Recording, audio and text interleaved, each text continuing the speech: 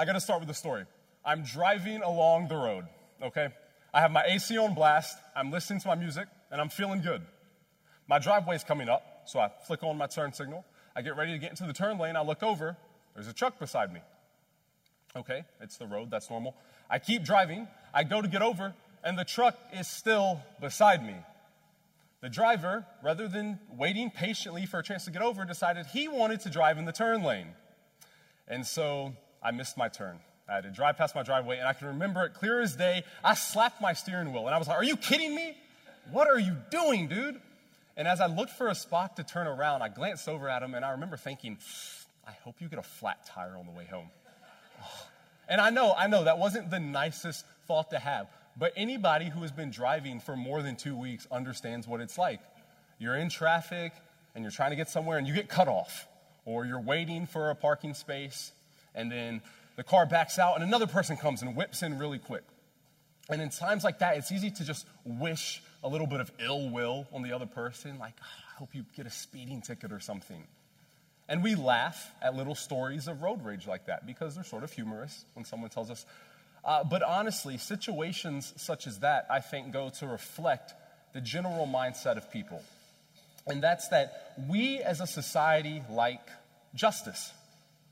If somebody does something wrong, we think that they should receive the appropriate penalty. Somebody shouldn't just be able to get away with something wrong. If someone is all the time mean and rude and they're just the overall jerk to other people, well, then we have little sayings like, hey, karma, it's going to come back around. Or, I hope you get a taste of your own medicine. And all these little sayings and idioms like that, they just go on, again, to show that we like justice. We don't want mercy. We don't want to see someone get away with it. If somebody does something wrong, they should be punished. And that's a fact. Or is it? Because there was actually somebody in the Bible who seemed to have a similar mindset, but God had some words to say to him. And through extension, I think he has some words to say to us. We're going to take a look at that today. Over the past few weeks, Pastor Chris has been taking us on a study through the minor prophets. There are 12 in total. They're the small little books in the back of the Old Testament that we pretty much never read, unless our devotional plan says to. They're not minor because they're insignificant, but minor just in their length. In this current series, we're looking at the first 6, and a little bit later down the road, we'll look at the latter 6. Week 1, we looked at Hosea. We talked about how God continues to show love to his children despite their idolatry. Week 2, we looked at Joel, and we talked about how do we respond in life when we're just hit with locust plague after locust plague or negative situation after negative situation. We've looked at Amos and Obadiah.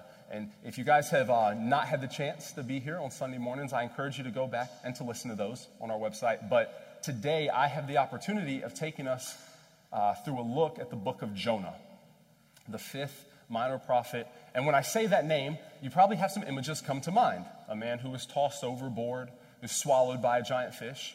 If you haven't read the book, that does happen, so sorry for the spoiler. But that's not exactly what the book is about.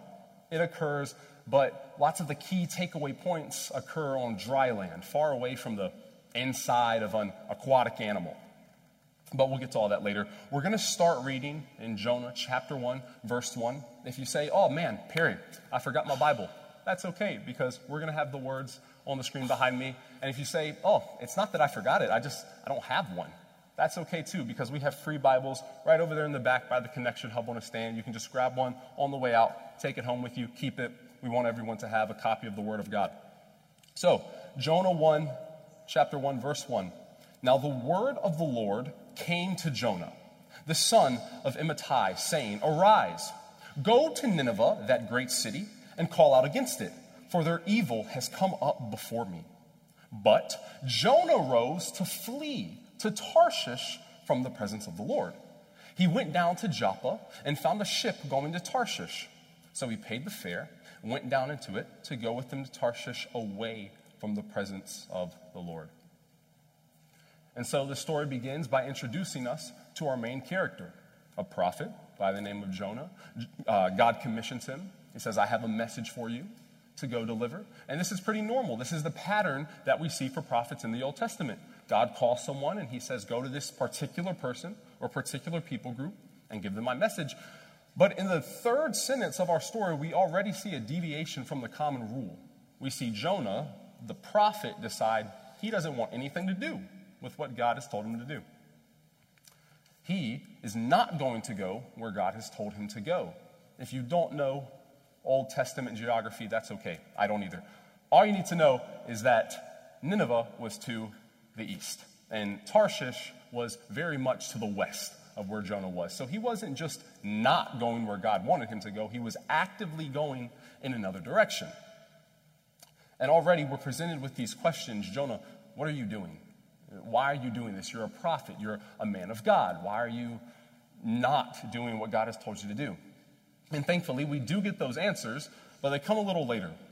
Let's continue the story. We read that as the ship is out on the sea, a terrible storm hits. It's to the point where the sailors are saying, we are going to die. We're going to lose our lives. They begin to toss anything and everything they can overboard, hoping the ship will stay afloat. And eventually they decide to cast lots to figure out why this evil is befalling them. This is an ancient practice where people believed they could discern truth. They thought that the gods and the spirits would reveal things to them based off of this action of casting lots. So similar to maybe flipping a coin or rolling dice. They believed that the gods would speak through that and they could interpret it. So the lots fall on Jonah. And picking up in verse 8, we see that they said to him, tell us, on whose account this evil has come upon us? What is your occupation? Where do you come from? What is your country? And of what people are you? And Jonah said to them, I am a Hebrew, and I fear the Lord, the God of heaven who made the sea and the dry land. Pause. Jonah, how are you saying this right now? How are you sitting here making this declaration that you fear the Lord who made everything, as if you're this faithful, obedient servant when you're actively running from his commands? Remember, Jonah, why are you in this situation in the first place, in this storm? Because you're being disobedient. You're running away. But before we can be too quick to judge Jonah, we have to first ask ourselves, how many times is that us? How many times do we proclaim to be faithfully and fearfully following the Lord while simultaneously engaged in disobedience? We've just started, and already the book is giving us a mirror that we can look into and examine ourselves and ask, do we do this? Do I go to church on Sunday morning and speak about God's love before going out to eat and tearing down my server with my words for being too slow? Do I do this? Do I proclaim to love the word of God while simultaneously never picking it up off of my shelf? It just sits there collecting dust. Do my actions align with my words, or am I like Jonah, claiming to have fear and respect, reverence, love, awe for a God whose presence I would rather flee from? These are some penetrating questions that already we have to ask ourselves, but don't worry, there's going to be more later. We'll just put our little metaphorical mirror in our pockets for now and keep reading. After Jonah responds, the men are terrified. They ask, what do we do? How can we appease this God that you tell us about who made the heavens and the earth?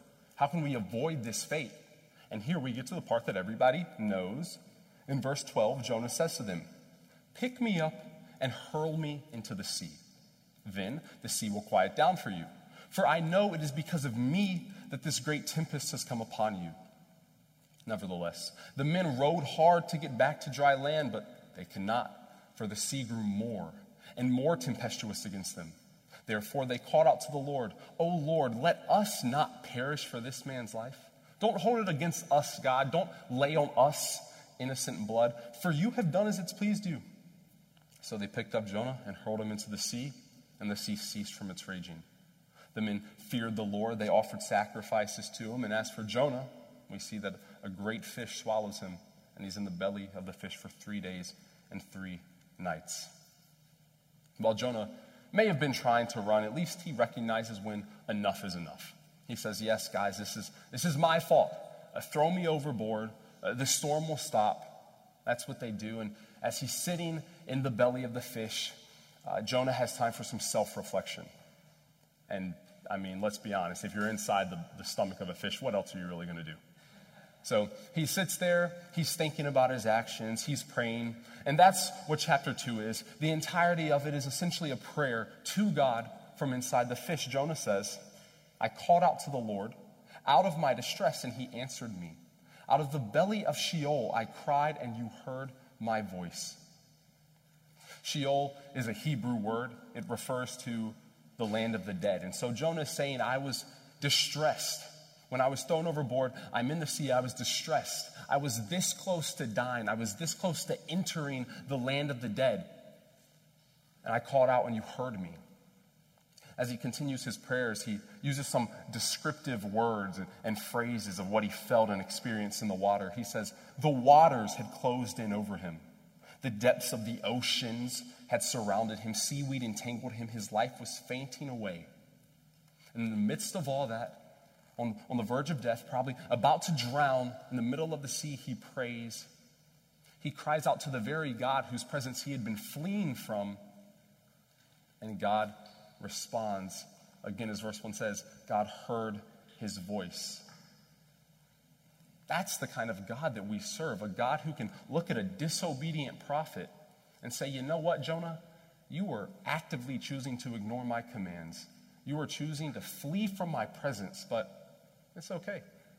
You're calling out to me now, and I'll forgive you. I will respond. I will save you.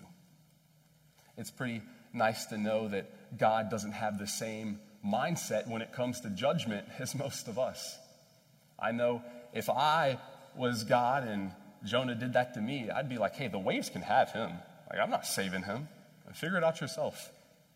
But thankfully, God's not sitting in heaven with his clipboard, marking down mistake after mistake, waiting for us to step too far. Now, don't get me wrong. God is a just God. Scripture shows us this time and time again. He hates sin, and it will be dealt with. But he also is a God full of grace. And right here, as Jonah essayed, we get a glimpse of this grace that God likes to show. And I think this is another chance for us to examine ourselves, to ask the question, hey, are we doing this? Are we rebelliously running from God? And maybe if we are, maybe we can begin to think, I'm too far gone at this point. He's not going to forgive me. God wanted me to do this. He told me to do this. Or I knew what the right thing was, and I didn't do it. I went the other way. Why would he forgive me? And yet we see right here that God is in the forgiving business. He has been for some time, and he's actually pretty good at it. And Jonah concludes his prayer in the fish by making this statement. He says, salvation belongs to the Lord. He says, God is a God of mercy and grace. When it comes to these things, God is in complete control, and he has enough to go around. Jonah declares this. He's so excited. He's so happy. We'll continue with the story. We find that this is a pretty humbling experience for Jonah. As he sits in the belly of the fish and he talks to the Lord, he decides, I'm going to stop running. I'm going to listen to God. I'm going to follow the commands. I'm going to head to Nineveh. And so at the end of chapter 2, he spit up. And in chapter 3, we read this in verse 1. The word of the Lord came to Jonah the second time, saying, arise, go to Nineveh, that great city, and call out against it the message that I tell you. So Jonah arose and went to Nineveh, according to the word of the Lord. Now Nineveh was an exceedingly great city, 3 days' journey in breadth. So Jonah began to go into the city, and after going a day's journey, he called out, 40 days, and Nineveh will be overthrown. We didn't get to see the message that God was telling Jonah to proclaim the first time, but we see it here. It's a message of judgment. Jonah's obedient. He goes to Nineveh. He begins to speak, and he says, your city is going to be destroyed. It's going to be overthrown. This is the same wording that God or the authors of the Bible use when referring to Sodom and Gomorrah. Jonah's saying, hey, in a little bit of time, your city is going to be wiped off the map, basically. I imagine myself in downtown Wilmington, maybe eating ice cream at Boombalotti's, and I can picture this crazy-looking man, maybe disheveled hair, like burn marks on his skin from fish acid, coming up saying, in about a month's time, Wilmington's going to be destroyed. I would think he was crazy. I would assume that there were probably some added ingredients in his baked goods. But thankfully, the Ninevites are not as skeptical as perhaps I would be. They take Jonah's word seriously. Reading in verse 5, we see the people of Nineveh believed God. They called for a fast and put on sackcloth, from the greatest of them to the least of them. The word reached the king of Nineveh, and he arose from his throne, removed his robe, covered himself with sackcloth, and sat in ashes. This is the reaction to Jonah's message. And similar to casting lots, this sitting in ashes, putting on sackcloth, we don't do that anymore. But it's an ancient practice that represents grief and humility. It's mourning. These are the people of Nineveh saying, "We're sorry, God. Please spare us." When I was in first grade, the punishment system involved the moving of sticks.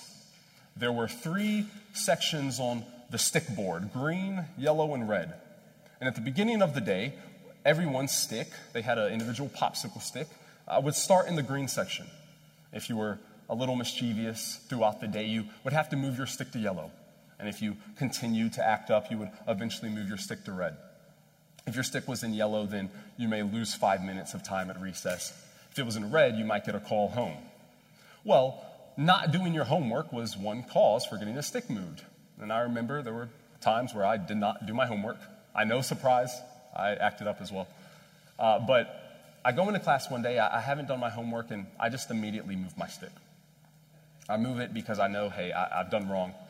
And so I go to my teacher, and I'm like, "Hey, Miss Gray, I moved my stick because I didn't do my homework, and I know that was wrong, and I'm sorry." And she says, "You know what, Perry? Because you were honest, because you admitted this, it's okay. Put your stick back at green. You're fine." And that's what the people of Nineveh are hoping for here. By admitting their wrongdoing, by going before God and mourning, they're hoping that God will forgive them. They don't just sit in ashes, they even have a fast. We see in verse 7 that the king issues a proclamation. He says, "Hey, don't let any men, don't let any animals, nobody have food or water. Spend this time contemplating, asking to be saved, asking for forgiveness." And you may be able to guess what happened. We got a glimpse of it earlier. With Jonah, the Lord spares them. The Lord shows mercy. Verse 10 tells us when God saw what they did, how they turned from their evil way, God relented of the disaster he said he would do to them, and he did not do it. Once again, we see him acting differently than perhaps how many of us would have acted. Again, I can already picture myself, if I'm God and I am looking at the city of wicked people, I'm dropping fireballs. Like, they're not getting a chance to be spared. And yet here, that's not how God responds. He shows mercy. He relents. Now, while I may have done something different if I were God, I'm pretty sure that if I were Jonah, I wouldn't complain about God's choices. Like, I would just accept it. But Jonah must not have gotten that memo, because in the final chapter, we see his response to God, and he starts arguing with God about this. He's not very happy. In the final chapter, we see in verse 1 that this displeased Jonah exceedingly, and he was angry. And he prayed to the Lord and said, "O Lord, is not this what I said when I was in my country? This is why I made haste to flee. This is why I ran away. Because I knew that you are a gracious God. You are merciful. You're slow to anger." And I love this because Jonah is saying all these good, positive qualities that we always get excited about in church. Like, woo, God loves us. But he's saying it in this angry voice. Always cracks me up. But he says, "You're slow to anger and you abound in steadfast love. You relent from disaster. God, please take my life from me. It would be better for me to die than to live." And there it is. The reason for Jonah's rebellion, the reason that Jonah ran away. Remember those questions we asked earlier? Why are you doing this, Jonah? Now we see why.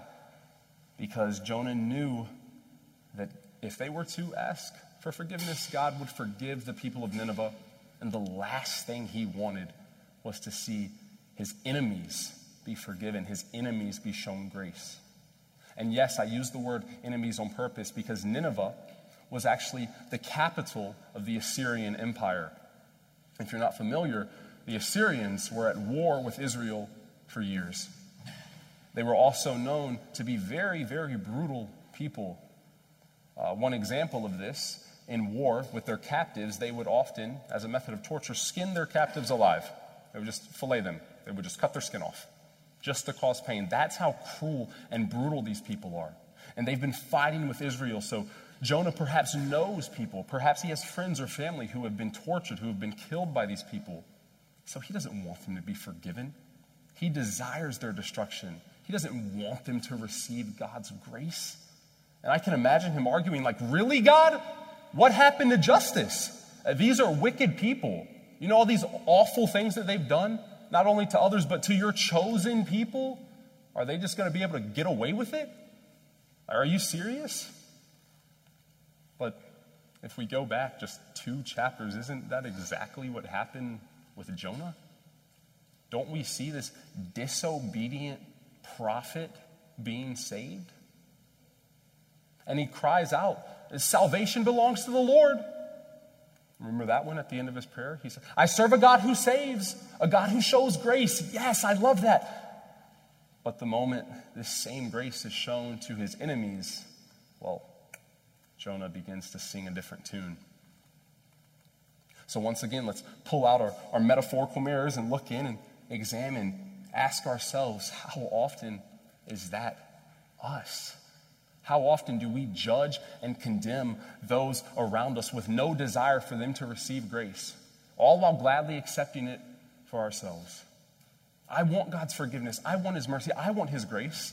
And I want it for my friends and my family. But the moment that there's somebody who I deem unworthy, the moment they get shown grace, maybe I get a little bothered. When that guy shows up to church or when that girl shows up to church, maybe it doesn't always sit right with me. It's easy for Christians today to have this same mindset as Jonah, wanting to tell God who he can and who he can't show his grace to.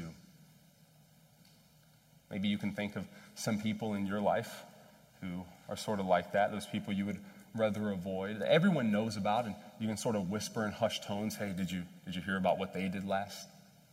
People who you think, they'll never be forgiven. They're too far gone.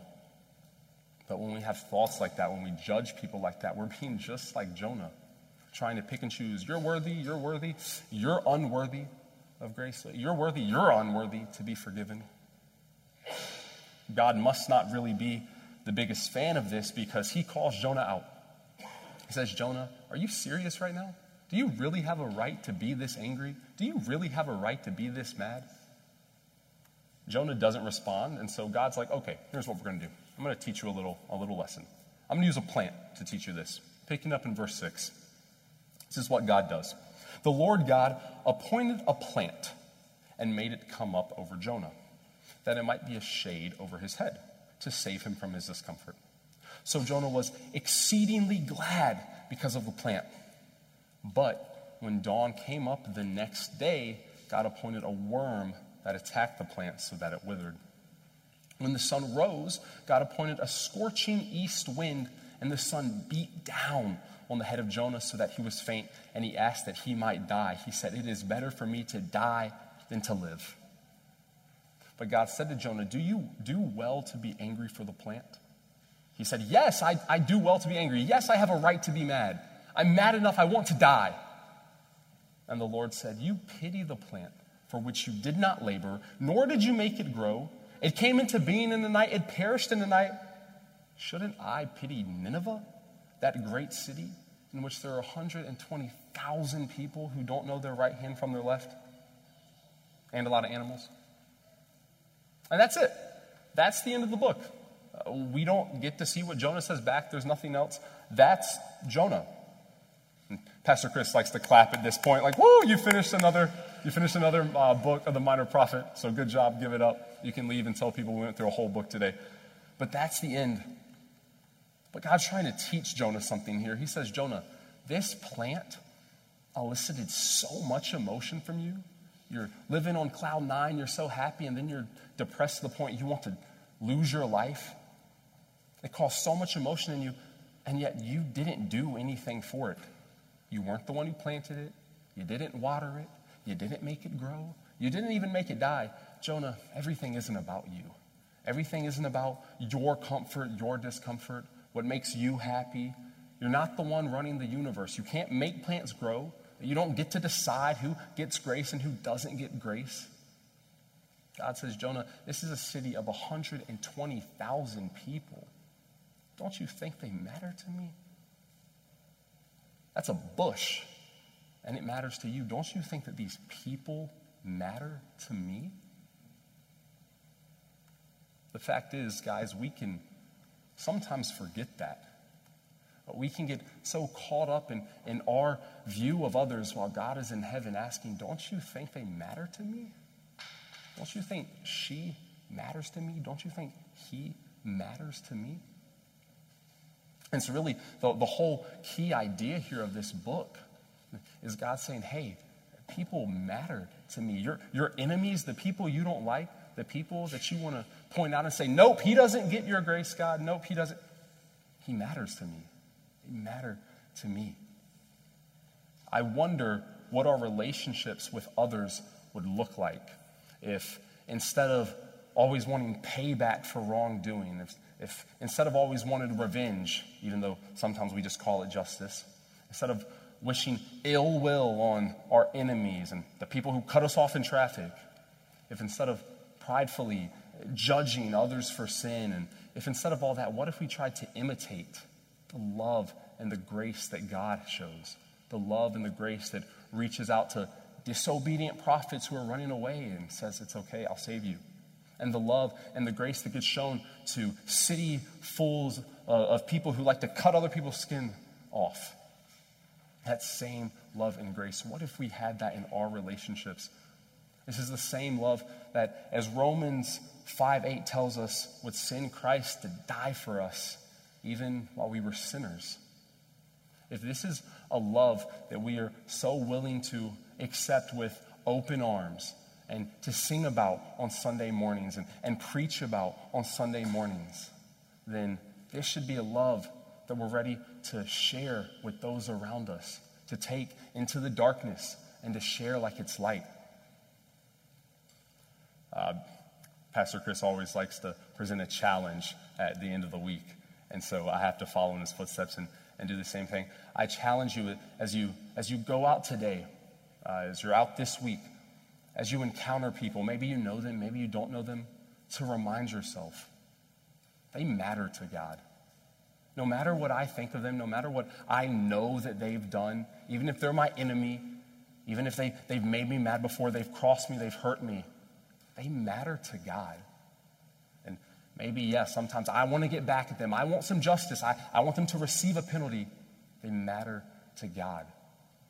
Let's remember that as we leave here today. Let's pray.